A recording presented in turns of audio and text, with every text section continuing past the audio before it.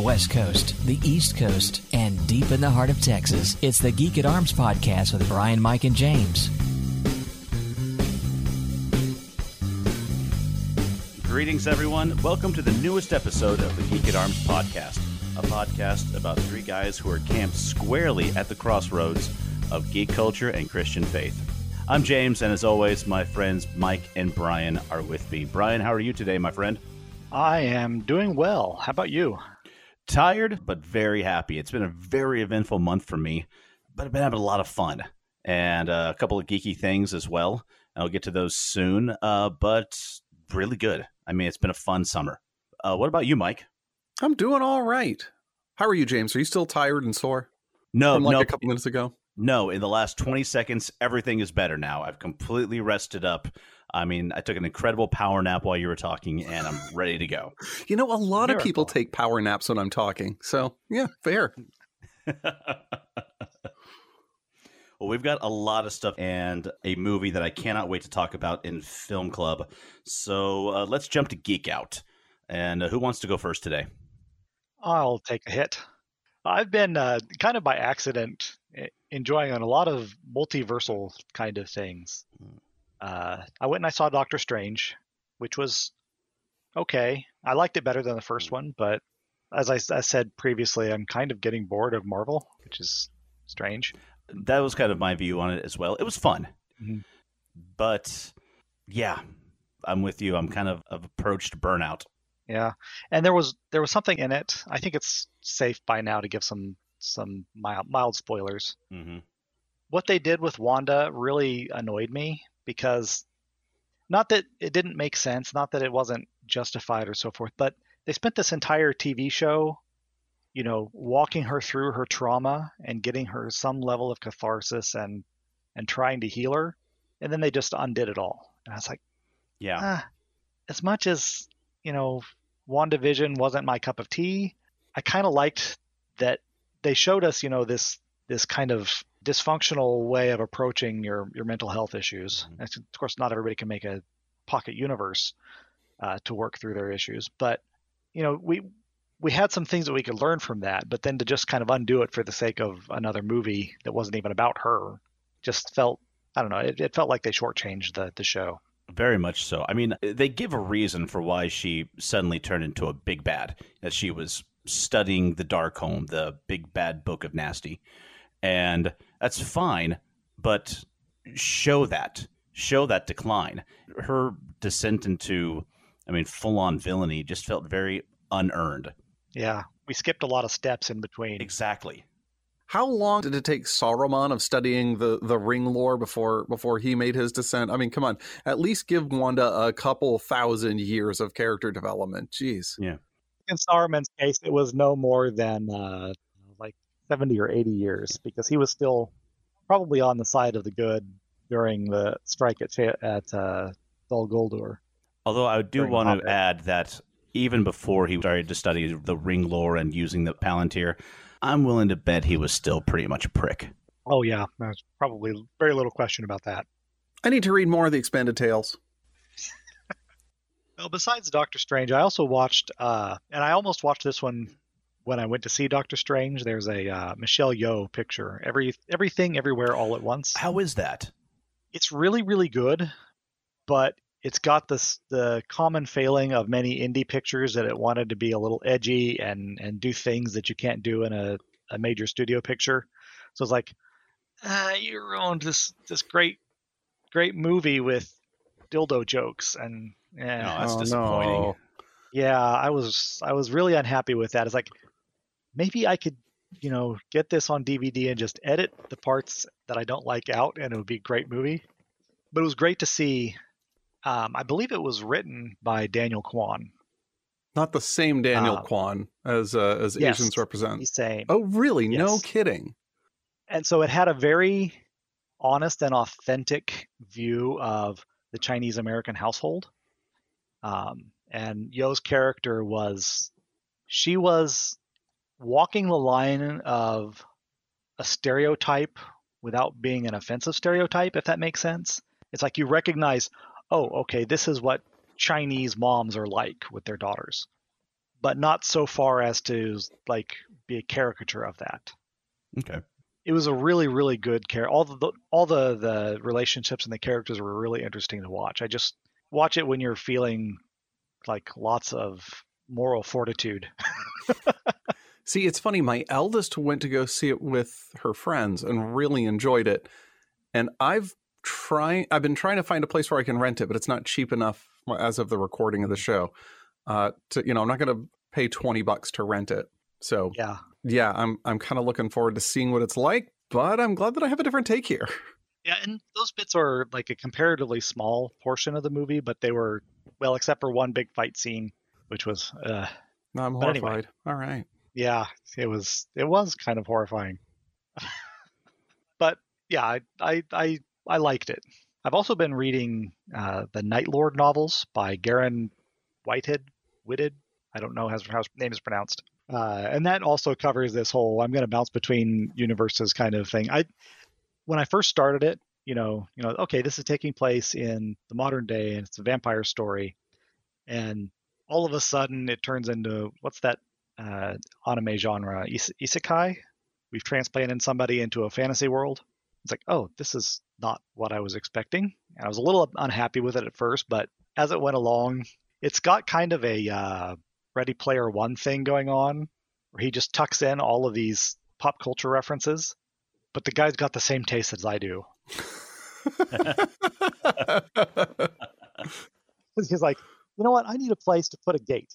How about Cheyenne Mountain? I'm like, wait, did he just make a Stargate reference? And I'm reading a little further, and it's like he's putting these things in. And he's like, oh wait, Star Trek. Oh yeah, Harry Potter. Oh my gosh, that was a Stargate reference. And I got into book 7, and he finally said Kree to somebody. Oh geez, so he's just taking a tour of the inside of your brain, isn't he? Pretty much, yeah. I wanted to go back to getting a theme. Was he doing that the entire time, and I just missed it? Because a lot of them are really subtle. And I didn't pick it up until he wanted to put a gate in Cheyenne Mountain. And then, of course, he named his primary technological manufactory Cybertron, so that kind of gave it away. Gosh. But I don't even remember who recommended those books to me. I wasn't even going to read them. It was like on a list. Somebody had recommended. I was like, vampires. I'm not really into vampires. But then I think Joy mentioned having read some of them. Like, oh, well, if Joy liked it. Wait, my Joy or a different Joy?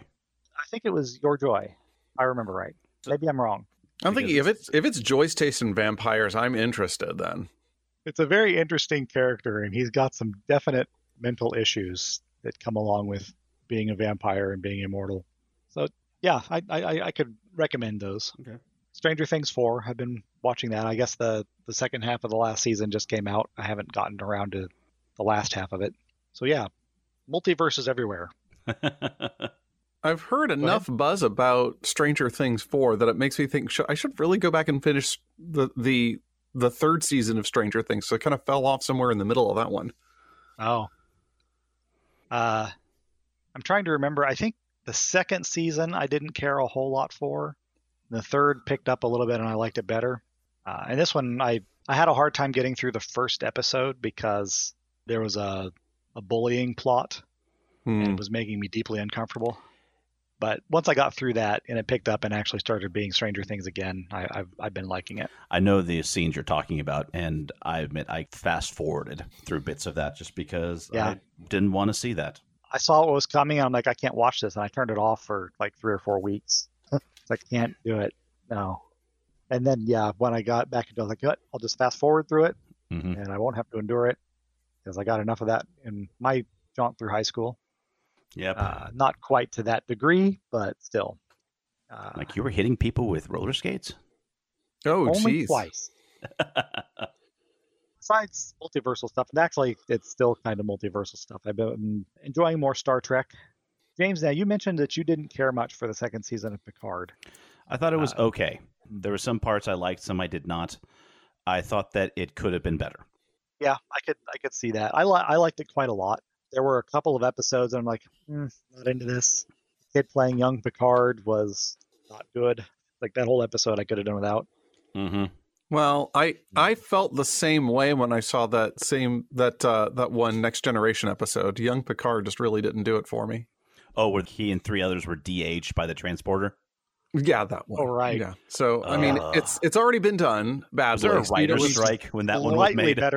Slightly better than that one. Oh, good. So improvement. Yeah. But what I've really been loving is Strange New Worlds. Oh my gosh. I didn't put that on my geek out because I figured someone else was going to talk about it, but it has been so good. Just the opening title sequence is, the first time through it, I was like, it got to the end, I'm just like, I'm watching that again. Yes. Yeah. Like, Music is perfect. The visuals are all, it's like, oh, this is awesome. This is not the Star Trek that I, grew up with, but it is the most awesome Star Trek for today. like Kaja will reach for the remote to skip intro, and I'm like, no, don't do that. Not now, not ever. We always not for watch this this show. intro. Yes. Yes. My deepest criticism that I could possibly have for this show starts with the fact that the first 3 or 4 episodes are kind of like, okay, welcome new crew. We're going to go around the ready room and we're going to give our names and our pronouns and our tragic backstories. Okay, we'll start with you, Captain. And that's, that's kind of what you're going to get, I think, when you're not trying to cram all the introductions into the pilot, which is usually the error of most television shows. Mm-hmm. So we kind of go around the room and get to know everybody, but really it's a good cast. It's a good crew. They've done a really good job of casting in this series. Yeah, the interactions between Uhura and Nurse Chapel. Yes. It's like, oh, I want all of this. This is the show. These 2 characters. Yes. Actually, the interactions between Phil in the Blank and Nurse Chapel are usually pretty much, yeah. pretty amazing. I really enjoyed the scenes where we've had Uhura and Chief Engineer Hemmer together. Mm-hmm. You guys caught up on the latest episode? I am not, no. Okay. I will not say any more then. I haven't been able to watch the latest. I will say, I think my favorite character is Captain Pike's hair. Well, that's who's up for an Emmy. See, and this is something that will not pay off for probably 5 years. But in my Traveler game that I'm running right now, which you will hear eventually as I'm recording, at some point somebody dropped that the officers in the Imperial Navy could be their rank could be identified by the height of their hairstyle. Because we had a lieutenant, he specified that he had this pompadour, and so the higher rank you are, the more hair you get to have. And it's like, Captain Pike is an Imperial captain. He's got tall hair. I've seen some memes about the hair that would probably make him a admiral. Fantastic show, though. I'm loving every minute of it. Even we're going around the table introducing each other, because it's hard to do those scenes. It's hard to do a briefing table scene, and yet they have done a fairly good job of keeping them interesting and interactive. Mm-hmm. What I've enjoyed is that we get several scenes where, as the crew are talking, they're doing it around a dinner table, usually in Captain Pike's quarters. Mm-hmm. And that brings about a real sense of community, but also that they're not just people on a ship. I mean, because you don't eat with strangers, people you don't like. You eat with family, you eat with friends, you eat with people that you were close to. And those scenes help convey that very well to the viewer. And the fact that these people are living in close proximity to one another, and they're going to form family. They're going to form community, a tight community, living on that ship. So yeah, have been some really good scenes. I agree. I've enjoyed that they've also found a way to incorporate humor into the show. And I mean, when we first hear about Enterprise Bingo, I thought that was great. Yeah. Speaking of humor in science fiction, I've also been watching The Orville, which I put under the Star Trek category because, as we know, The Orville is just Star Trek. It's just, exactly. But I will say it's no longer doing Star Trek better than Star Trek, because Strange New Worlds has that crown right now. I've caught the first couple episodes of the 3rd season of Orville. I'm curious about your take on it. It's not doing as good a job this go around as it did the first season of being even-handed. Mm-hmm. I think that we're in a slightly different political and social climate right now, and I think McFarlane is wanting to be a little bit more definite in what he's saying. Yeah. kind of leaning more into the gravity of the situation and the new world they live in, and leaning back a little less on the humor. That's going on, and I think the balance that they're striking there is pretty good. But just like have you seen the Tale of Two Topas yet?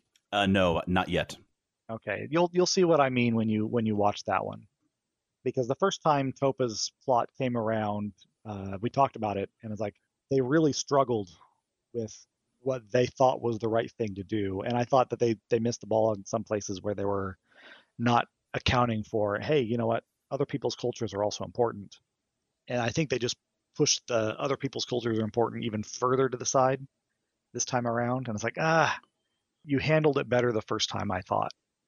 But you'll see what I mean when you watch it in the audience. Okay. Those who have seen it, I hope, understand what I'm saying.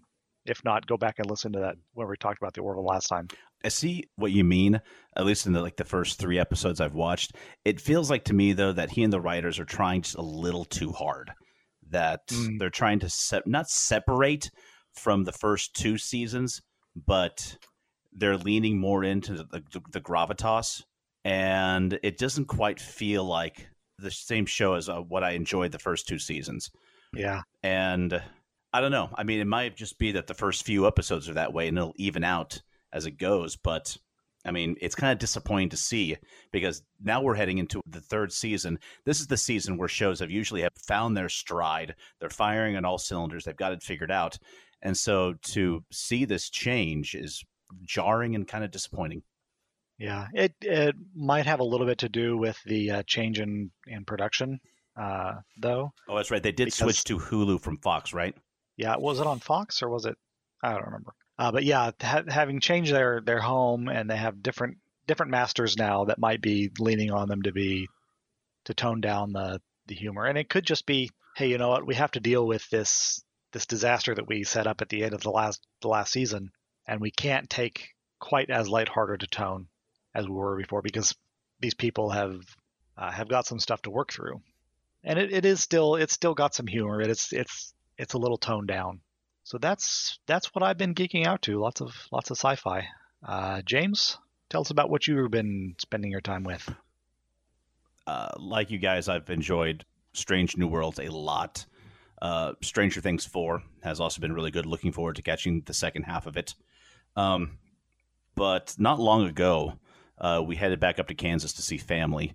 And I thought that the kids were finally old enough that a trip to the Kansas Cosmosphere was due. So we took a day, went up to Hutchinson, and had a really great time there. I know both of you guys have been, but when was the last time you guys went to the Cosmosphere? Oh, it's been a long time. Well, it has to be more than 11 years since that's when I moved out of Kansas. I'll never forget it, though, especially because that gyroscopically mounted G-force machine, and the guy who was operating the machine that day decided that he would take it as a test of my manliness to see exactly how hard he could spin me in that thing. And I've never eaten that restaurant's food again since. I will never forget the feeling in my stomach for the next 4 hours. 4 hours. I didn't know they'd let you go on that thing. Well, I guess I'm special. I think the last time I went was a youth group trip that I was driving a van for, so it must have been somewhere in the vicinity of 2002. Mm-hmm. I think I was on that trip with you. But for those of our listeners who weren't born and raised in Kansas, I wasn't. The Cosmosphere is a space museum and education center located in Hutchinson. It's got over 13,000 spaceflight artifacts. It's one of my favorite places to go to. I think it's the largest collection outside of Cape Canaveral, isn't it? I don't know. It might be in the world when you combine the U.S. and Russian artifacts. Anyway, it's got a lot. Yes. I mean, when you walk in, they've got an SR-71 Blackbird hanging from the ceiling. And that just kind of sets the tone for everything you're about to see. You know what? Now that I think about it, that was a different Air and Space Museum where they made me nauseous. I've never actually been inside this thing. Really? Yeah. I guess I'm going to have to drive back. I guess so. Uh-huh. But all 3 of the kids really enjoyed it. And of course, join. I loved it. They're always updating their exhibits, and they included a children's area. It was a good start. It had a lot of things for the kids to enjoy, a lot of hands-on experiences, but I was like, okay, this is really cool. I'd like to see you do more with it. Of course, went to go see a movie in the IMAX dome, and we saw a film called Safari about Africa and about herd animals. Growing up, I thought that that's how all IMAX movies were shown. And so I can remember going to an IMAX in San Antonio, thinking like, all right, here we go. And then sitting in this theater that's just, you're sitting close to a really big screen. And I'm like, well, this is incredibly disappointing. So we'll be back. Do I recommend a trip to Kansas just for the Cosmosphere? Probably not. But if for some reason any listeners find themselves in the Wichita, Kansas area, go check it out. It's a great way to spend a day. You won't be disappointed. I went to the JPL Museum here in Los Angeles and was disappointed. I'm like, well, this place is lame. The Cosmosphere is way better. Yeah, we were kind of spoiled. Yeah. But, then again, we were growing up in Wichita, so, something good had to happen to us every once in a while. But moving on to other fun experiences, a couple of weeks ago, as I took my daughter to our very first con, we went to the Dallas Fan Expo. How'd you like it? It was a lot of fun. We just went on Friday, and I got us a pair of day passes, which I ordered early enough so that they were very affordable. And honestly, the most annoying part about the entire day was trying to find parking in downtown Dallas. I have never tried to do that. Well, there were two annoying things. One was the parking, and two, once we got into the building, finding out where the actual entrance into the con was very confusing. They did a very poor job of putting up signage about where it was, where you're supposed to enter. Basically, I just started following masses of humanity as they were walking towards it. Kind of everyone was in the same boat. We think this is the right way. Other people are walking this way, and so are we. There's one person at the front saying, why are all these people following me? I'm just trying to find a bathroom. And the line for that stall was just around the block. So that's... Once we got into it, though, we spent most of our time in the vendor area, the artist area, and also they had a maker space where there were people who just make stuff. Cool. The best part of that was the people who, I forget what they are called, but basically they make their own screen-accurate R2 units. Oh, is it the 501st? No, this is separate from the 501st.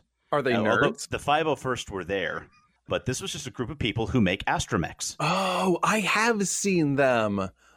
They are the loveliest nerds alive. It is just right? Fantastic.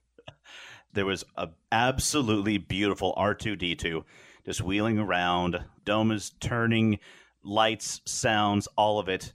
And I looked around. I was trying to find the guy who was controlling it. I couldn't see him. So I walked up to the R2 and said, hey, can I get a picture with my daughter? And it gave me a little beep, and it posed right beside her. I would say that that's agreement. Yeah. And then I gave my daughter the camera because I wanted a picture with him as well. I posted a couple of photos on the Geek at Arms Facebook page, along with some of the pictures of the cosplay that was there. There was a panel going on while we were there. Most of the panels, of course, were happening on Saturday and Sunday. But we sat in for a couple of minutes on a panel being run by Ashley Eccleston, who is the voice of Ahsoka Tano. Oh, how was that? In the Clone Wars. It was okay. I say we sat in, but really we just kind of stood at the back. Because one, it had already been going on, and two, my daughter didn't have much of an interest in that.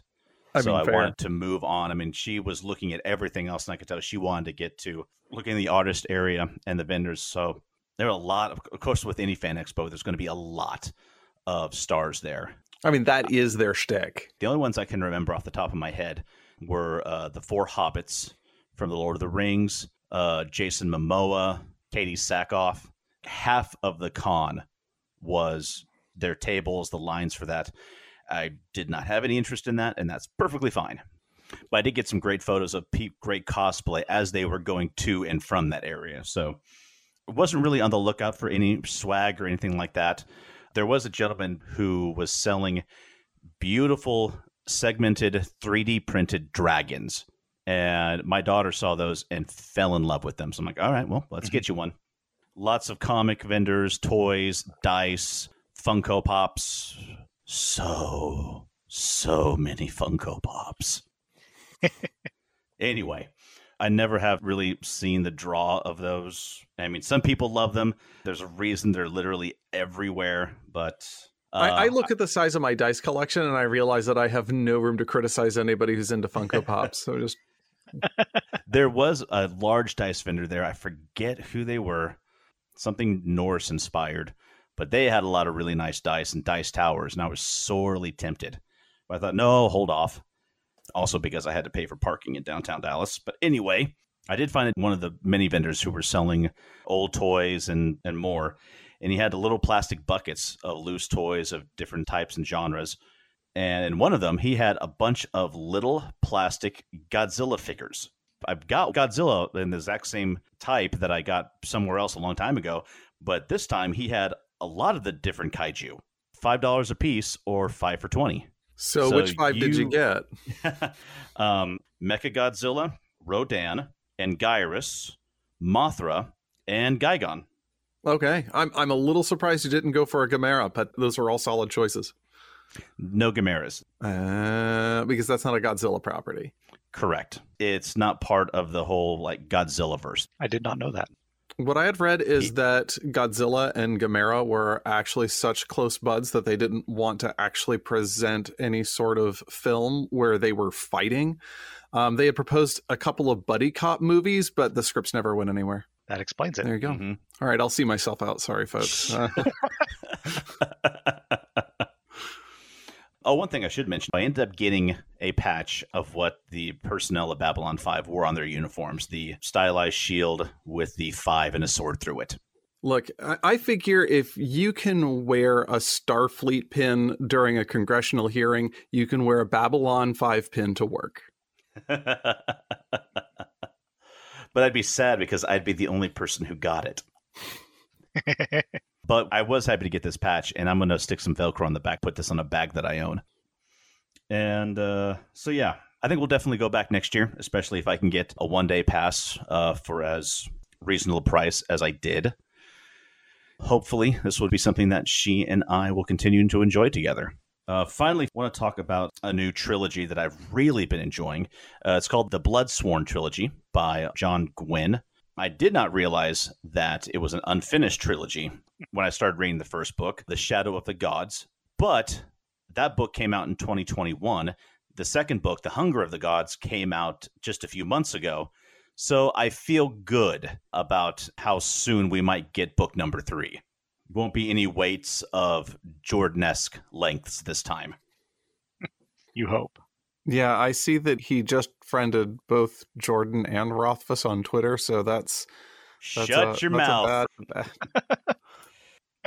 But the series became highly recommended from some of the fantasy reviewers that I follow online. So I decided to give the first book a try, and it is Norse-inspired fantasy. So a genre I've never really checked out before. I found myself really enjoying it. Now, the world that the author has created is a very dark world. No, not dark. It's a very hard world. But it conveys that without it being grimdark. People aren't dying left and right. Not everyone is an evil, horrible person. And there is good. There is honor and friendship. Strong sense of family and community are present within it. But it is a world of monsters, of raiding parties. It's a Viking world. So, it's not going to be gumdrops and rainbows. Although Candyland Viking Edition, I think, would sell really good on the shelves. I would love to see the designs for this game. Essentially, you just put all of the candy with beards, and you're done. So gross. Oh, no. You've landed in the Lutefisk barrel. Go back to start. But the characters are very well written, and his sense of pacing is also very good. Overall, a really well written series, which I would recommend. If anyone just likes general fantasy, it doesn't even have to be Viking inspired. It's one I definitely recommend giving a read. And the third book will hopefully be out in the next year. So And that is going to wrap it up for me for this Geek Out. What about you, Mike? Well, recently I had the opportunity to sit down with a couple of other gamers in our community to do an actual play podcast. And the two of you may have seen it in our stream. Have you had a chance to listen? I'm about halfway through. I have listened and thoroughly enjoyed it. Listeners, you may have heard a couple of references to the lost episode of Geek at Arms. And what this is we had tried to do an experiment of an actual play podcast, and we had gotten some people together, and the audio was just gone. Like it was unsalvageable. And so as much as we were really sad about that, it did open the opportunity to get together with Grant, Peter, and Jenny and run an episode of Roll for Shoes. And it was just so much fun. I just kind of wanted to bring it up with you guys because you've actually played the adventure. But I think it was a really interesting and I want to keep it spoiler free for Brian, but how different it actually came out. Because we had all the same ingredients there, but the play style was so different, and just the scenarios wound up being completely different. I thought it was really interesting and a lot of fun. So it was great to sit down with them. And the next thing that's on my Geek Out is Teenage Mutant Ninja Turtles Shredder's Revenge, which I tried out at PAX, and I thought my first impression was that it was a fun beat 'em up game. And upon sitting down to get to play it with my family, it is a really, really amazing beat 'em up game. Like, it is so worth playing. This game has been played just about every other night at my house since we bought it on the Switch. All of my kids, all of us have had such fun playing it. Yeah, we beat it, and then we're going back through and we're doing some of the challenges, and we're trying to level up all of the turtles. Well, not just the turtles, because we also got Casey Jones and Splinter and April O'Neil. I've had to work in the evenings. I've encouraged my family, like, hey, I'm not at home, but the four of you continue to play. I can remember one day I picked up the kids from daycare, and they're like, Dad, last night we beat the final level. Guess what? What? We got Casey Jones. Oh my God. That was just the highlight of the week. Well, have you actually played Casey Jones? I have actually played Casey Jones. The special attack there is just brutal. It's amazing. I love the animation. If you hold the attack button down instead of just pressing it, like it'll charge up a special attack. With Casey, his hockey stick turns into a golf club. He's wearing a golfer's cap. Yeah. Which he tips to the person who he just hit for a hole-in-one. Like, this game doesn't take itself seriously in the best possible way. It has just enough self-awareness to make it silly and fun, but actually still a good, solid play. You can tell the people who made this game weren't just like fans of the original cartoon. They must have lived it, breathed it, had the t-shirt and the posters on the wall, because there were so many things that are just straight out of the original cartoon that are included in this, from characters to set pieces, bits of lore. It was so much fun. Just they would show up on screen and just like, oh, hey, I remember that. They at the very least, did their research. Oh, yeah. So, yeah, it's funny because I've thought for a while that the Ninja Turtles were ripe for use as a 4-player game. And I didn't know why we hadn't seen anything. And there was one for the Wii that wasn't reviewed very well. And it was, kind of one of those things that once you've done the first level, you've kind of done everything. But the controls are pretty tight. The gameplay is fun. It's challenging without it being like super hard or anything. So I just thought it was a great adaptation. I loved the mechanic they included. That it used to be once you're down, you're down. He'd sit in the ground and shell shocked and there's a life gone. But that once your hit points are depleted, one of your fellow players can come over and like feed you a slice of pizza over the course of like 10 seconds. And if they can do that, then you're back up with some of your hit points restored. Usually what we'll try to do is if somebody's seriously down and somebody's completely refreshed, we'll try to charge each other's life. You hold down your L button and you high five the other person. And it'll, we can do that when there isn't much combat. We've had a hard time trying to get the other turtle back up once they're down, just because it does require 5 seconds or something without getting hit. And generally we play 2-player, maybe 3. I think it must be easier with a 4-player, but you'd think that, but when it's this family, not so much. Fair enough.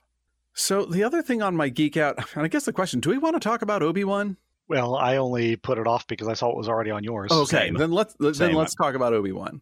I thought it was good. I thought it was entertaining. It was what I wanted to do with my evenings when I turned it on. I don't think that it was particularly amazing. It was far from flawless. Some of the episodes, it begs you not to think about them too hard for too long. But I thought it was definitely entertaining, with the exception of one thing, of little Leia. She transcended entertaining, and she was just the most amazing part of that show. As I thought her performance was just stellar. And seeing her there makes seeing Leia in A New Hope it justifies the entire character and the what they're doing. Like, yes, I totally believe that this is the same person. Mm-hmm. You really do. And to find a child actor who is able to do that was really amazing too. She knocked it out of the park. Mm-hmm. To show somebody who has insight but absolutely no wisdom was really something. Like, wow, you are super smart and you don't know the first thing outside your palace. This is fantastic. Mm-hmm. My worry was that she was going to go over the line of being, how precocious do we want to make this child? But she just kept raising the bar like that. If anyone asks, I'm your father. Grandfather, maybe. What? Nothing. Yeah, she was grand. If I watch it again, I will watch it definitely for her performance. What do you guys think about it? Pretty much the same. As I was looking forward to it every week, but it didn't knock my socks off. And yeah, just watching the character development, the portrait of Leia was the best thing about it. We don't want the Obi-Wan show. We want the little Leia show. Exactly. Well, and I think somebody, at Disney understood that really, because I was like, okay, well, we saw how the audience reacted to Baby Yoda. And so we know where the heart of this show is going to be. And we know everybody likes Obi-Wan. And so he's a good vehicle for telling the same kind of story again and just getting everybody to fall in love with another character. And that seems cynical, but I don't care. They can be as cynical as they want as long as they give me something I like. Yeah. Of the 3 Star Wars series we've had so far, this has been the one I enjoyed the most. I wondered what direction they were going to take it. And then after the first couple episodes, I was like, oh, essentially it's how Obi got his groove back. Yeah. I like how he portrayed the character of what's happened to him on. I like the whole idea about how he's lost his connection, most of his connection to the Force. He's just been hiding out on this desert planet, watching a 10-year-old through his binoculars. Yeah, because that's not creepy at all. Yeah, not creepy at all. But glaring plot holes aside, which there are many. But then again, as you pointed out to me one time, Mike, this is also the same genre that brought us the line, somehow Palpatine returned. So, I mean, you have to go into it expecting that. You both know me, and you both know how much I've always loved Star Wars. Most of it. Brian, you've talked about Marvel movie burnout. I think I'm kind of getting that way with Star Wars. Yeah, I think the lack of it, the fact that the oeuvre was so small was one of the strong things that Star Wars had going for it. The more of it there is, the less all of it is worth. Yeah. And we kind of hit that point sometime at the end of the expanded universe, at least for me, is that there were so many Star Wars novels, so few of them that I really enjoyed, that, yeah, I still loved Star Wars, but I didn't feel the need to love all the Star Wars. Yeah. There's no reason anyone has to love anything about the Crystal Star. Wow. Can we just edit that out? I stand by that statement. Why are you hurting me still, James? It's like you're just twisting the knife in the wound. Twisting the lightsaber in my gut. But don't worry, I will survive. Well, just remember, Mike, friends stab friends in the front. Which one was that? I'm trying to remember which one that was. You don't have to. Just stop now. I probably should. Oh, I think this is after I stopped reading. Yeah. What did that for me, though, Mike, about the lack of quality and becoming disenfranchised with it was when the Yuuzhan Vong novels hit, because it stopped feeling like Star Wars. I'm like, okay, the characters in it have the same names as characters I know and love, but this doesn't feel right. Well, that's one of those things. I think that Yuuzhan Vong was something that came out of a writer's room that sounded like a great idea on paper. Like, we've got to find something that is a threat to our new Jedi Order. What would be more threatening than biological creatures from outside the galaxy that aren't affected by the Force? And then everything got weird. And only parts of it sound like it was written by a 10-year-old.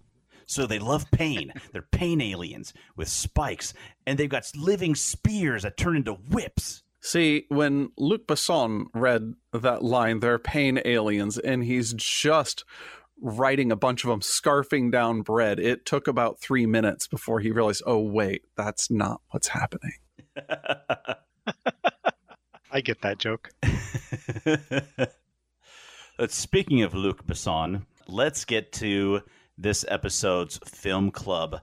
And of course, this was our host's choice, because we want to, film club of movies we just each personally love. This episode, it's my choice, and I chose The Fifth Element. So can I ask, why did you choose this film, James? Because it's The Fifth Element. You really had to twist our arms to watch it again. I know, right? James, what do you want to choose? The Fifth Element? Do you guys even want to watch that again? And Brian's like, I'm already watching it. I mean, it's hard to believe that this movie came out in 1997. Yeah. And I can remember watching it in the theater. And I'd never seen any of Luc Besson's work before. If you had, then this would have been totally unexpected anyway. Yeah. I mean, the one that came out right before this was The Professional with Jean Reno and Natalie Portman. Honestly, the only thing that these two movies have in common is Gary Oldman. When you're talking about Gary Oldman, that's not really having very much in common. That's because true. He vanishes into his parts. Like, it's funny. I somehow missed this film when it was out in the theaters, and it wasn't until I met Kaja and she was like, "You haven't seen The Fifth Element. You have to see The Fifth Element." And I'm like, "Okay, cool. We'll watch your favorite movie. You watch my favorite movie." And I was just blown away by this film. Mm-hmm. That's pretty much the response everyone has when they find out that someone else hasn't. You haven't seen The Fifth Element? You have to see The Fifth Element. It's like schedules get rearranged. A person gets trapped. You have to watch this movie. You don't have a choice. Where did you even get these restraints on your couch? Never you mind. But when you look at some of the other science fiction movies that had come out around this time, Gattaca, Event Horizon, another Aliens movie, you know, they're not exactly feel-good movies. Especially in the 90s, there were a lot of like where the future is painted in a rather dystopian view. Besson's take that the future is very funny is refreshing. It's great because it is funny, and there are elements of it that are bleak, and there are elements of it that are glorious. There are elements of it that are pristine and elements of it that are gritty. But unlike so many other movies, they don't wash the future in subdued tones. That was very colorful, that's for sure. It's nothing, right. And it's vibrant. There is nothing subdued about this film in any way. Well, I mean, I think that's one of the things that makes it somehow stylistically work, is that it is so over the top in every way. And it doesn't apologize for all of these over the top things existing in the same universe. I mean, there's really no real world building going on here.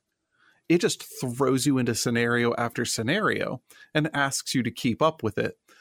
And yet, as much detail as there is in each of these scenarios, it doesn't feel dizzying or disjointed. It just leaves more to discover with each subsequent viewing.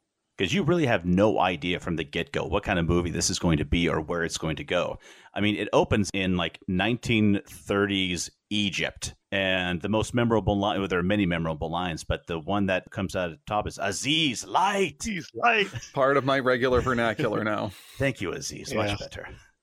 And I'll be honest, I thought Luke Perry was going to be a much bigger part of this movie. So did he, probably. But it hits the ground running. I forgot what the runtime is, but I mean, it's fast paced, but it also has, it has quiet and slow moments. It fits together so well. Gives you just enough time to catch your breath before you're running on the next scene. Exactly. So do we want to talk about the film craft? One of the things that really struck me about this film is the timing of these scenes were really so tight. And we talked about it hitting the ground running. Even the banter is so quick that it doesn't really let you catch your breath. And there's a lot of rhythm to the back and forth in this dialogue. And it all has to be just synced up with one another. And somehow this just doesn't stop the whole time. And I think that the best example of this was that hallway scene where we're introduced to Ruby Rhod. And it is just an incredible example of precision timing, rhythm, and flow. And I think a lot of that comes down to the editing. I don't know what the editing process on this film was, but in scenes like the opera fight scene, it was really clear that we're cutting with the music all the time, and we didn't have to. I kind of doubt that there was somebody counting it out on the set at the same time. It was done with the cuts, the editing. But it's really fabulously done, flawless in a lot of ways. Except for the very end where you've got the big guy standing in the back for like 10 seconds. Like, why isn't he hitting her? This is the time when he should be hitting her. I know what we're doing here because I've seen this movie 100 times. I noticed that this time too. Like he should at the very least be rearing back some sort of huge heavy weapon or something. But yeah, but then again, these are the lighter told him to stand here because we need a reflector. Well, these are Mangalores, so they're not exactly known for tactical superiority. Somebody told him, go over there. Didn't tell him what to do when he got there. Mm-hmm. You talk about not knowing what the editing process looked like, but I'll tell you one tidbit that I'd had. I listened to a couple of interviews with Chris Tucker, and he talked about the hallway scene being really difficult because it took them over 100 takes to get it right. And part of what it was is that he and Bruce Willis did the audio recording separate so that Luc Besson could mix it together and the two of them could dialogue together, sort of, if thrilled, his dialogue. But Luc Besson wanted a certain type of rhythm in the audio. And so once he got that, then they had to film the action to match it. And that had to be incredibly difficult. But the result was so good. Yeah. At least they didn't try to do one of those oneers. We're going to do this entire hallway in one shot. That would have been impossible. Yeah, the editing was something that I wanted to talk a little bit about because they do dialogue in editing in a couple of points in this film. Like, especially when they're opening up the box with the stones and like, well, this crate is empty. And then you cut to Lilu who's laughing. And then we have Zorg who's saying, would somebody care to explain? And we cut back to Lilu. So they're dialoguing with one another, despite the fact that the dialogue is for the audience, not for each other. And those moments, I think, are just brilliant. He uses that style in a couple of different scenes, and each time to great effect. In this particular scene, the priest said, we're saved. Back to Zorg. I'm screwed. Yeah. It feeds off of each other just perfectly. Yeah. Well, and the bit where the ship is taking off, when we're cutting between that process and Ruby's bad behavior, and what else was going on? There was a third. And the conversation with Zorg. Yeah, the conversation and his underling, and Zorg's about to blow him up. And Bilbo Baggins is sneaking onto a ship. Sorry, the monk is sneaking onto a ship. No, you're right the first time. Oh, okay. Bravest little hobbit of them all. I could have gone another decade without thinking about that. This time through, I really wondered, like, there wasn't really a whole lot of a point to having Cornelius on the ship. He didn't contribute anything other than telling them where the temple was at the end. He wasn't a viewpoint character. He was there because he thought he needed to be there. I think that is exactly the point. I mean, that's good. We hired Ian Holm. We're going to put him in more of the movie. Mm-hmm. All right. Do we want to talk about the costume design? Well, we've talked about how colorful and vibrant this movie is. This could really be included in the practical effects, but the look of the diva, Plava Laguna, just still amazes me. And one little tidbit I found was that when she comes out and she starts singing, the look on Corbin's face is real because Bruce Willis, up until that exact moment, had never seen her in full costume and makeup. Oh, no way. They did that to him a couple of times. The first time he sees the diva, when he encounters Leeloo for the first time, and she literally drops into his cab, and she starts speaking that weird divine language. That was also Bruce Willis's first time hearing it.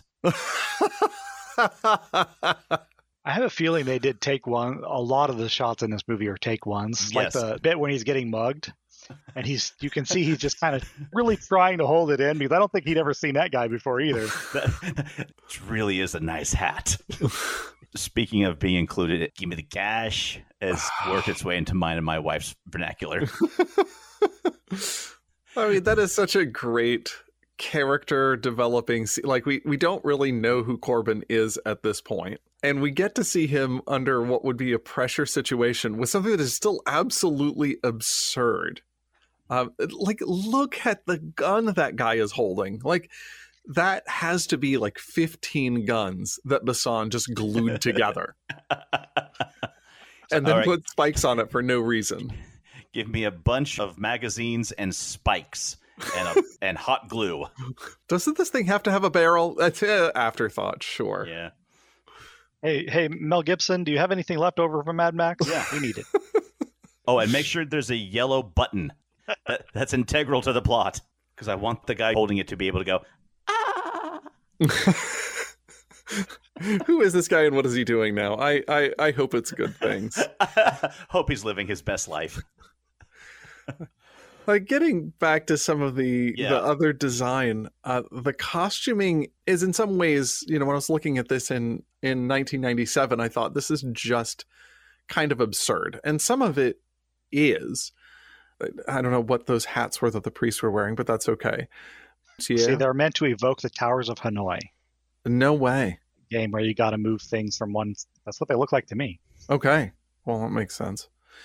I mean, and that's now canon because I decided. That I accept it fully. Geek at Arms, determining canon. That's right. The costume design actually went to a really famous fashion designer. And so I think that really kind of helped bring in an over the top sense of this style or these various styles that are all just kind of cobbled together. And it's, I don't know. The costume design was just so fantastic and fantastical. You know how you will see entertainment broadcasts or magazines, and now the latest designs from the fashion show in Prague and Milan and so on and so forth, and you look at this stuff and you think it's outrageous, it's weird, it's nothing anyone would actually wear. Well, in the future, that's the stuff you get at Target. Exactly. And it's just weird enough to feel, in most cases, to feel right. I don't know that I'd recommend anybody wear a plexiglass skirt with a thong, but I mean that apparently the French disagree. Matthew Kassovitz, who played the mugger, was also in Valerian and the City of a Thousand Planets 20 years later. He's been in quite a few things. Amelie, Munich. Well, he's still working. Good on him. I did want to say one thing about the writing, and apparently Luc Besson started writing this when he was 16. Look at the stuff that I was writing when I was 16, and there was no way I would put it on the screen. This is not draft one. I'm just going to bet. Oh, no. Still. Well, I don't think anything that I wrote at that time would have matured into The Fifth Element. I will say this about just the overarching structure of this film. I really feel like this is a fantasy film at its heart. Oh, you're absolutely right. Like, it's not hard science fiction where we're looking for some sort of... It is a big ball of evil that's headed for Earth that needs the four elements plus the fifth element to make it go dormant again. Like, this is the setup for a very, very bad fantasy novel or a really, really great sci-fi show for some reason. I was thinking about that very topic. The Fifth Element. So this is what happens when a weird Frenchman watches Captain Planet and thinks, I can make this sexier. He's not wrong. We had a recent discussion on the Christian Gamers Guild about fantasy. We started with fantasy movies. I guess our chaplain is planning on an article on the topic. And we listed a few of them, the basics, Labyrinth and Willow and so forth. And then he says, okay, well, we talked about fantasy movies. What about sci-fi movies? And somebody brought up The Fifth Element, and I thought, that really belongs in the first category, That's doesn't still it? a fantasy movie. Yeah, It's a fantasy movie that just happens to be set in the 23rd century. just like Star Wars, a fantasy movie in space. Give it time, and it'll just be regular urban fantasy. Could be. And we'll all be wearing shaped pieces of plastic on our heads. Clear, of course. Let's talk about practical effects. So we've watched a couple of movies which include some pretty impressive looking skylines, including futuristic ones. I'm thinking specifically of the skylines we saw in Blade Runner. And I got to say, the ones that are shown in this movie are just about my favorite. Instead of being uniform and identical and gray, they're highly detailed with a lot of character. Like, this is actually how the New York skyline could look in the future. That was my takeaway from it. It took a team of 80 model makers 5 months to build the models and the skyscrapers and the city blocks for this film. According to them, actually, what was the most time-consuming of that was the windows of the building, because they didn't just put like a piece of plastic there and color yellow. Like, they would insert furniture, blinds, light boxes, tiny pieces of flat art, so that everything had depth and feeling like okay, this is an actual living city that you are viewing. Wow. Well, we talked last time, our last film club, the Hudsucker Proxy, we talked about the buildings, and this is the same people. This is Mark Stetson again. And he wanted the Hudsucker buildings for this movie, but they were being used, as we mentioned before. And so he did that entire job again. Okay, I guess the pressure's on for me to pick another Mark Stetson movie for the film club. All right, fine. I'll look into it. And that's interesting about the interiors, because this is the problem that we still have with CG buildings, where, okay, do you model all of that stuff inside? Because that's going to take a long time. And something that they developed was this shader that the window is still just a flat window, but the shader senses the camera and gives you this faux perspective view of the inside with furniture and so forth. Because it's the same problems, like, do we take the time to build all of this stuff? And now we've got a shortcut with this interior shader. Of course, you don't get quite as much variation and as good light response with that as you would if you actually modeled the stuff inside. So it's a question of how long is the shot actually going to be lingering there, and if you're zipping past for a second. And how much budget do you have to put into it? Right. And that's one of the nice things about a movie this old, is it's before they realized that they could have 50 people criticize every single pixel of the frame. And so, what they built is what they got. And they didn't have this cycle of, we're going to run this visual effects shot into the ground until it looks awful, because everybody has to have some input. Once you build the building and you put the little things in all of the windows, like, hey, if you want us to update it, it's going to cost you $1 million. Mm-hmm. That's what you should do, is charge by the pixel. Well, that's something that we're trying to do, is start saying, okay, we're going to charge you for the work we're actually doing instead of doing a flat bid and you get as many revisions as you want. Because it's the revisions that are costing the vendors so much money and driving rhythm and use out of business. But if the producer has to say, okay, well, if I want this change, how much is it going to cost me? That will significantly change things. And I think you'd actually wind up with better effects, because I can point to shots in movies and TV shows where I can say, yeah, that decision was the producer. Version 1 of the shot, I bet, looked much better. Interesting. Because one of the things, talking about scrutinizing every pixel of these things, I watched this film on DVD for pretty much every prior viewing. And I watched it on high definition this time. And I was actually kind of afraid as to what it was going to look like once you could see the granular detail. Because I watch Star Trek The Next Generation now.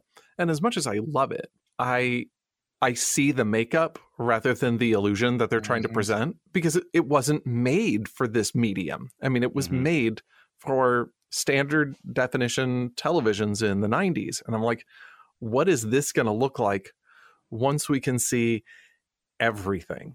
And I was so impressed on how it held up.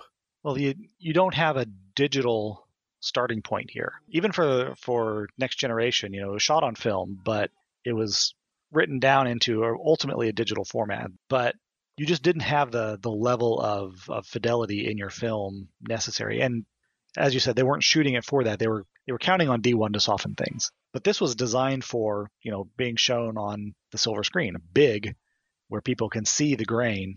And so you don't have that assumption that, okay, well, we're going to crunch this down until we can't see the detail anymore, like you did for television in the 80s and 90s. So I think it's not surprising that it would hold up a lot better, because it was never intended for such a low resolution viewing as DVD anyway. Mike, my moment of cringe in watching those old Star Trek episodes and that quality was those spandex uniforms that we got in the first couple of seasons. Oh, those are not any good. Oh, we'll talk about spandex later today. Back to the practical effects. And this, once again, is a nod to the set builders and the level of detail they brought to everything they did. The lobby of the hotel ship of Floston's Paradise was just a joy to behold. On a huge scale, it was beautiful. I'm like, okay, yeah, this feels like a futuristic lobby on a spaceship. And I thought later, man, that just must have been an even bigger joy to blow up. But I also want to talk a moment about the aliens. Oh, now, wild. Yeah. True. I mean, we're in the middle of the 90s, so most of the aliens that we see on screen are either going to be Star Wars or Star Trek based. And most Star Trek based aliens, let's face it, are humans, but with different ears, noses, foreheads, etc. Yeah. The only other thing we had going on was Farscape, and that, it was props to them, but... Yeah. Actually, we also had Babylon 5, which brought some very unique aliens. But once again, we also got a couple that were humans, but with hair that looked like they stuck their finger into a light socket. This entire republic spends most of its funds on hair gel. Oh, goodness. Wow. What would the national expenditure be? Anyway, moving on. No, we can't do that. No. The aliens that we get from the Monochiwan to the Mangalores, Diva Pava Laguna, they're so unique. They look real. Like they can just walk down the street right next to you. You don't even think about it. And they're so far removed from anything we'd seen in other properties. One thing that I read was that the animatronics that they used in the Mangalores, from talking to the very active Mangalores have very active eyebrows. Yeah. I mean, I guess that's really how they express emotion. But once again, vibrant, just added to the overall feel of the movie. So much of the unique look of this movie can be attributed to artwork from the French cartoonist. Let's see if I can get this right. Jean-Claude Mézières. Mézières sounds great. I don't know. Who Besson had a long time been a fan of. Besson actually paid Mézières to do visuals for this movie. Oh, really? Yes. And Besson would later adapt Mézières' long-running science fiction comic book that is very well known in Europe. I think the comic was just called Valeria, and he turned it into the movie Valerian and the City of a Thousand Planets. It's actually both of the characters' names. I can't remember the woman's name now. Valerian and Laureline is the name of the comic. Ah, right. And there was a series from the Empire of a Thousand Planets. So it was like a 4-parter or 5-parter. I read the graphic novel. It's pretty cool. Well, was there anything else that we were on to say on effects, practical or otherwise? Let's get on to characters. Let's get to characters. Let's get on to our favorite meat popsicle. Again, that one is part of our regular vernacular at our household. What I found really interesting about the character of Corbin is that he's shown to be the only male character who's portrayed as both manly and capable. I mean, we're given a odd but over-the-top and villainous Zorg, a brave but shy and stuttering priest, and his even more stuttering sidekick, bumbling military leadership. Ruby Rod we'll get to in a minute. I think the president is reasonably capable. The president's an idiot, and you don't sound like an idiot. He's surrounded by incompetence, but he knows enough. He's wise enough to listen to Cornelius. Yeah. To give him his 20 seconds and to follow his advice. You know what? Okay. It's clear that he knows what he's talking about. You said something else I wanted to talk about. It's not really character-based, but I want to get to it before I forget. The way that the president says, sir, it'll take 5 minutes. You have 20 seconds. There is so many mentions of time. So many things are time-based in this movie. You have 20 seconds. You have 3 minutes. 20 minutes left on the bomb. Now you have 5 seconds. Am I the only one who noticed that? No, it's actually a trademark of Besson. If he gives you a timer, not always, but at least a couple times in every movie, the timer will be correct. When he says to Cornelius, you have 20 seconds, if you count it down, he actually speaks for exactly 20 seconds. Nice. The only one I'm wondering if that is true is when Corbin has that bomb and he tells Ruby, count to 10. Oh, no. I mean, there's... Now I'm about to go back and count that. No, there is... Well... But it seems to be reliant on Ruby actually counting. It's not going to go off until he reaches 10. I watched that part. He says count to 10 from the moment he threw it and it hit. And from the moment it hit, I'm like, wait, okay, go. 1, 2, 3. I wasn't counting on Ruby. He was all over the place. Anyway, moving on. Back to Corbin Dallas. I mean, this really did not seem like a stretch for me seeing Bruce Willis in this role. You have a wisecracky, tough hero who has good comic ability, and that's kind of his brand. Right. Yeah. This is what Bruce Willis does best. He's very good at the deadpan humor. It's very good when he's told, you are fired. And he just stares at Mr. Chin. Thanks for lunch.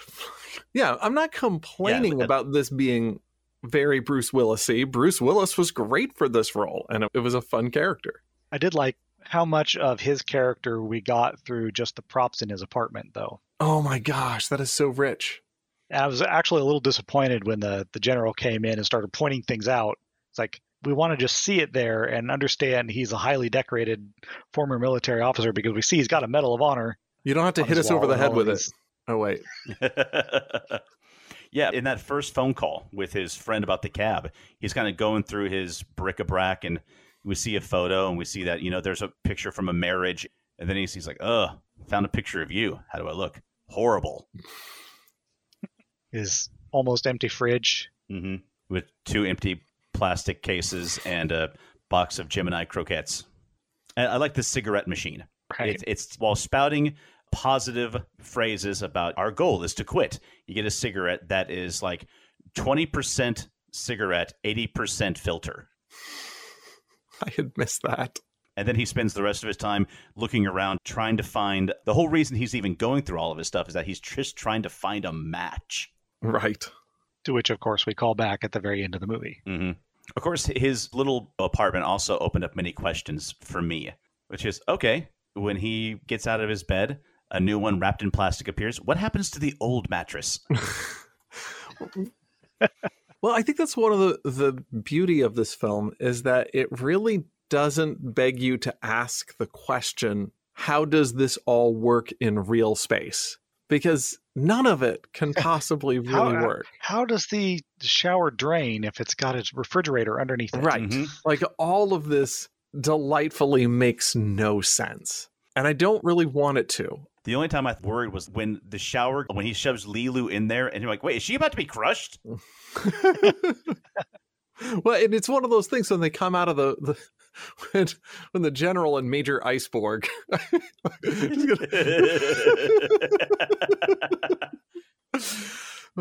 and Major Iceborg gets shoved into the fridge and they're covered in frost and he then motionless and he takes the mission. Like my eldest, like, wait, did they die? But no, you see them later on, but none of this works. But it works in the moment, so it's lovely. Yeah. You could ask questions, but because of how it's presented, you just go with it. Well, and there's always something going on, so you don't have time to think about it. Yeah. It goes back to that pacing that we were talking about earlier. I really do think that going back to Corbin and showing his ability as far as stripping those around him, you go to this is one of my absolute favorite scenes in the entire movie, and that says a lot, is the negotiation scene. Mangalores have taken over the ship. They've got the captain. There's that one stuttering crewman. We've seen him in a couple of other things, and he's sitting outside. He's just trying to load his weapon, which I found funny when I was younger. Now I look at him like he's literally just staring down the barrel of this thing, shaking it. We're sending someone to negotiate. Corbin goes in, and of course, boom, right between the eyes. Anyone else want to negotiate? Where did he learn to negotiate? Back to the president. I wonder. Again, another bit of editing that was just fantastic. I know my man. He'll calm things down. Cut to explosions. I mean, if we're going to talk about characters, can we talk about Li Luminai Lectaria by Luminai Chai Ektat de Sabat? That's my favorite character. Easy for you to say. Yeah, right. Okay, that whole thing's your name there. Maybe we should shorten it down just a little bit to Lilu. Mm-hmm. Okay, then we'll just stick with Lilu then. All right. Can we talk about Lilu? Lilu Dallas Multipass. Again, another thing. Part of the vernacular. That is part of the vernacular. Multipass.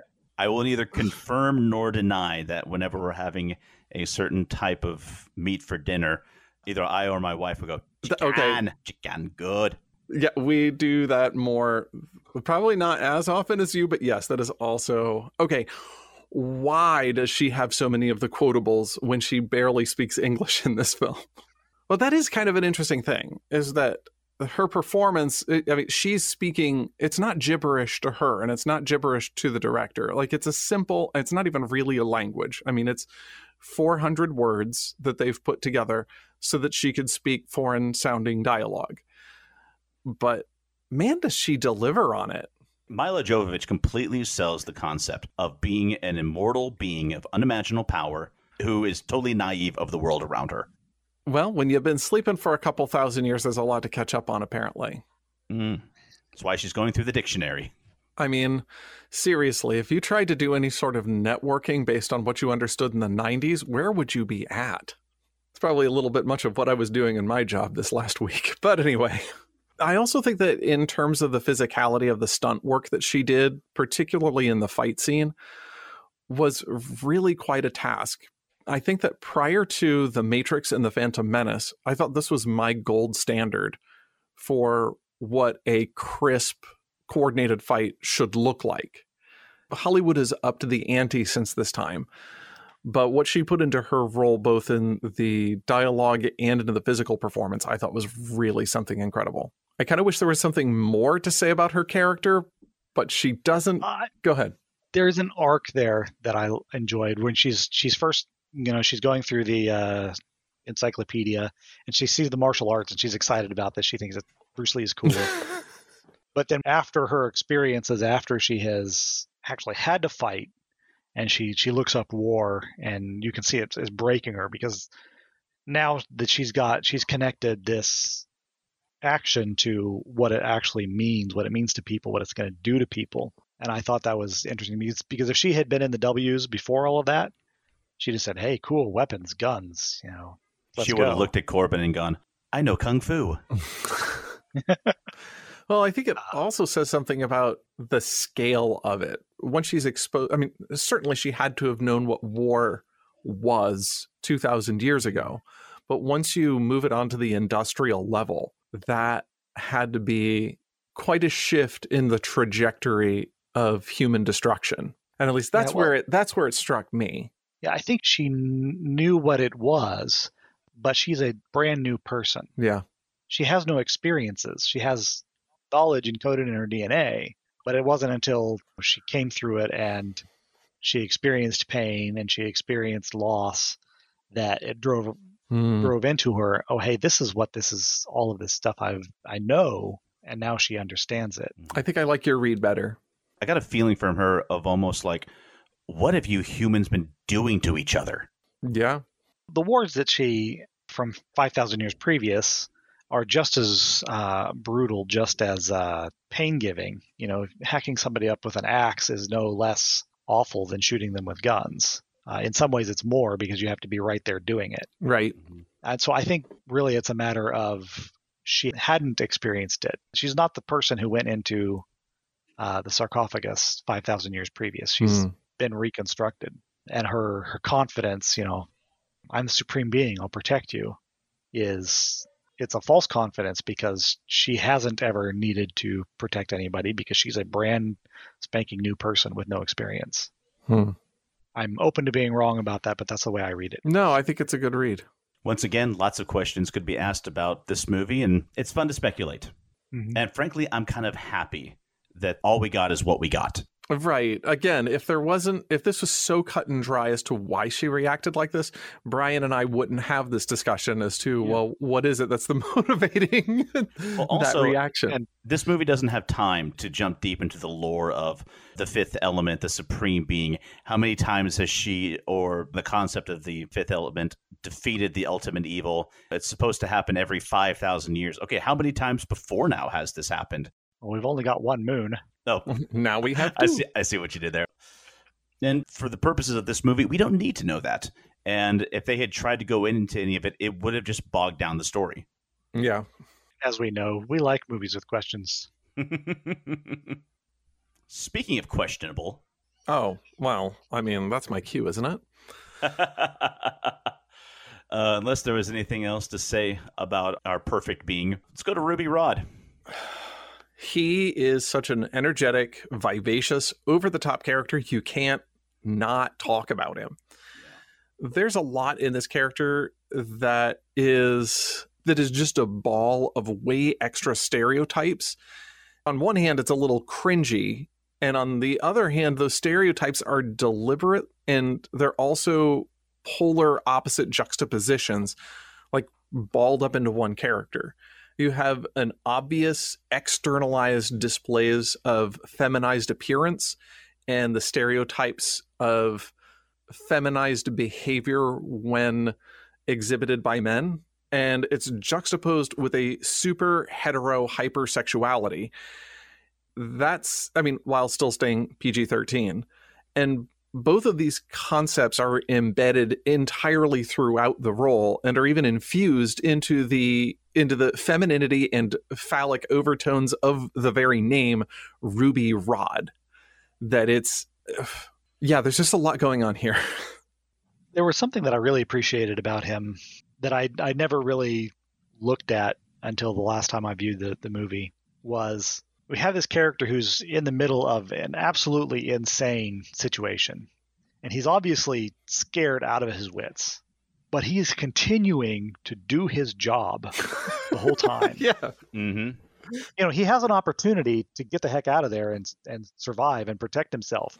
But he's like, no, you know, I'm still on the air. I'm going to get closer, find out what Corbin is doing so I can report on it. I'm going to see if I can try and see something. It's like he's putting himself right in the middle of it. And it's like, you know what, there's some courage there that I hadn't appreciated before. Because the screaming is obnoxious and he's obviously completely out of his depth, but he's still there. But in the end, he's a journalist through and through. What kind of journalist? We don't really know. But he's going to do whatever it is that he does to the best of his ability. You talk about journeys. I mean, he certainly takes us on one. And from the moment we get him and he's dressing down Corbin to try to have more than a 2-word vocabulary. He wants his show and his performance to be graded on a green scale. But then he surprises you. Like you said, Brian, there is some unseen depths of courage there. He takes the stones. When Corbin puts the gun on his hand, he tells him to hold it against the Mangalore. His hand's shaking. He's like, Corbin, I got a headache, my man. This isn't me. But he still does it. Yeah. When he has the stones shoved into his arms and says, you watch these with your life, he does. Even though he follows after Corbin several steps behind after Corbin has paved the way with explosions and bullets, he still follows. He doesn't know what's going on. He has no clue what this is all about, but he gets the sense that this is something important and I'm going to follow. Until it's all over with.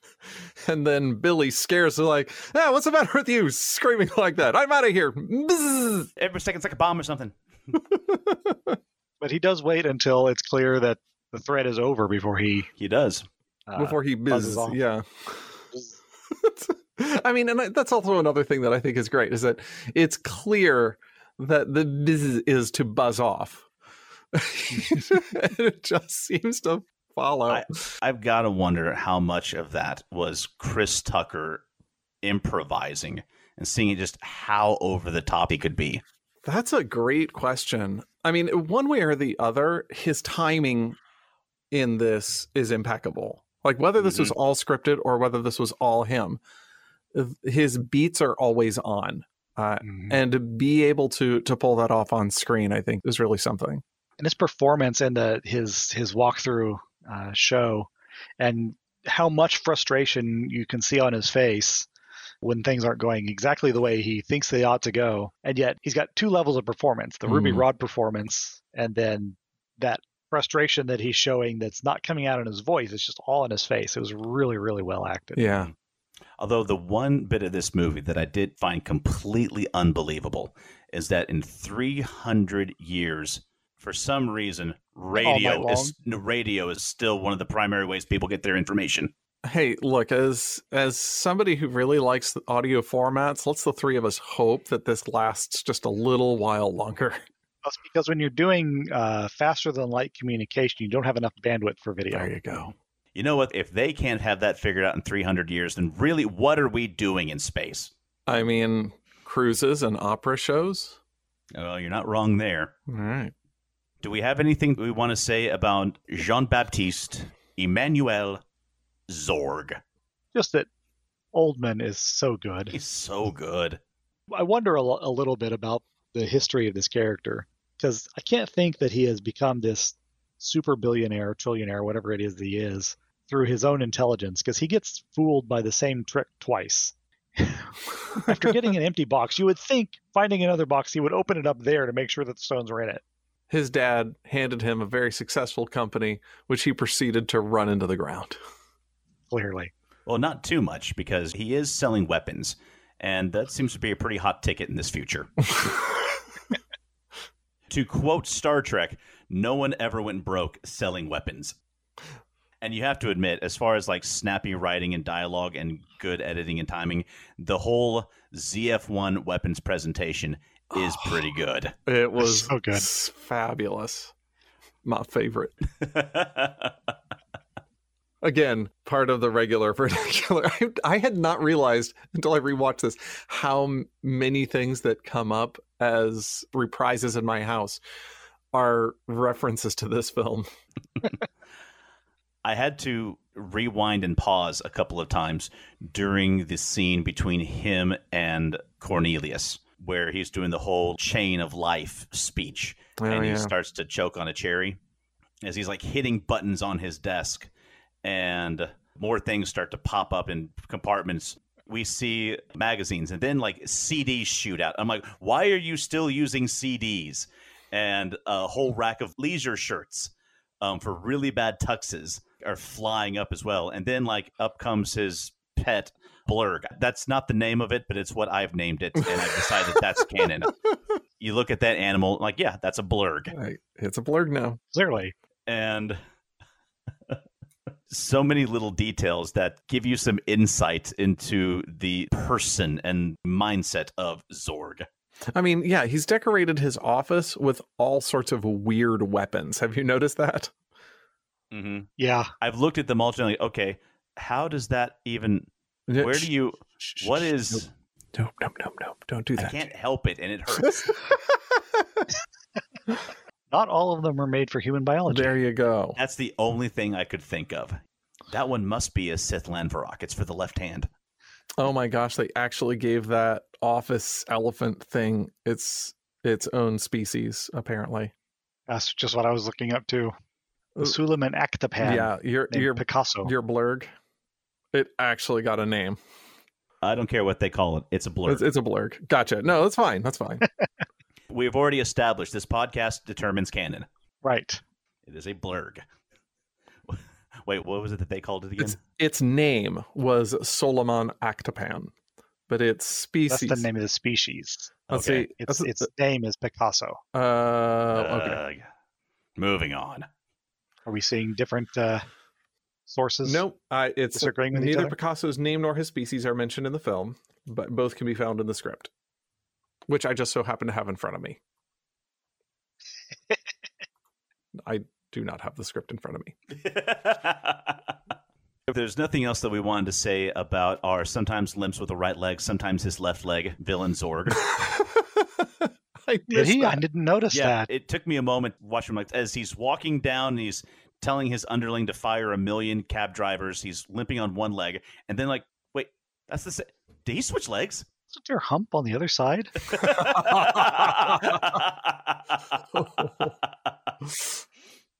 Well, did we have any final thoughts on this movie? I think this is one of those films that we could do for probably 3 or 4 hours, but... Mm-hmm. Like we said earlier, if any of you out there have not seen it, stop what you're doing, go on Hulu, and watch it. If you have a friend who has not seen it, get them to your house and make them watch it. Multipass. Well, that will take us to our zombie apocalypse plan of the week. Mike, how are we going to keep from becoming meat popsicles? Well, sometimes the best strategy is to outsource to the most experienced professionals. And this time I'm hiring 2 booby trap home defense specialists. I'm hiring Alan McAllister for his creative antics in Home Alone, tempered with Nancy Thompson's utter brutal lethality displayed at the end of Nightmare on Elm Street. With this team, I think that we can turn any home into a jury-rigged abode of death and destruction for the undead. And I can sleep easy in my bed. My only fear would be getting up in the middle of the night to get a glass of water. No, don't do that. No. Like, you put 2 Nalgene's by your bed. You have the blue one and the yellow one. One if you're thirsty, and then the yellow one. Ah, gotcha. Well, that is going to wrap it up for this episode. I should mention, we forgot to do it earlier, but guys, this is our 50th episode. Yay! Happy 50! Yay! I have confetti here. Who's going to clean this up? I guess it's just me. Okay. Wow, that was ill-conceived for an audio-only medium. Well, everyone, we want to thank you for being with us for all of these episodes. I mean, I forget what year we started doing this. It was a long time ago. Yes, it was. I'm still enjoying it so much. I love getting on here and hanging out with you guys and talking about all the geeky things that I wish we could talk about in person. So here's to 50 more. Hooray! Indeed. Make sure you check us out online at geekatarms.com, on Facebook at facebook.com/geekatarms. And Mike, what's our Twitter? We are Arms Geek on Twitter. Give us a like, subscribe to us if you would. Leave us a review as well. It really helps the podcast. And as always, from Brian, Mike, and James, be safe, be blessed, and be geeky. Thanks for listening to Geek at Arms. Music for this podcast was provided by Incompetech.com. For more, check us out at Facebook.com/Geek at Arms. Give us a like and maybe even subscribe to us on iTunes. That would be awesome.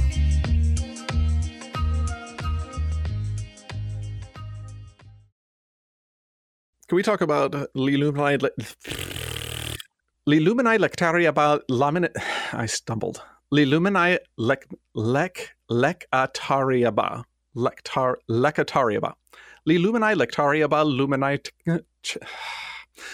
L'Illuminati Lectaria by Luminite Chai Ektat Depsabat.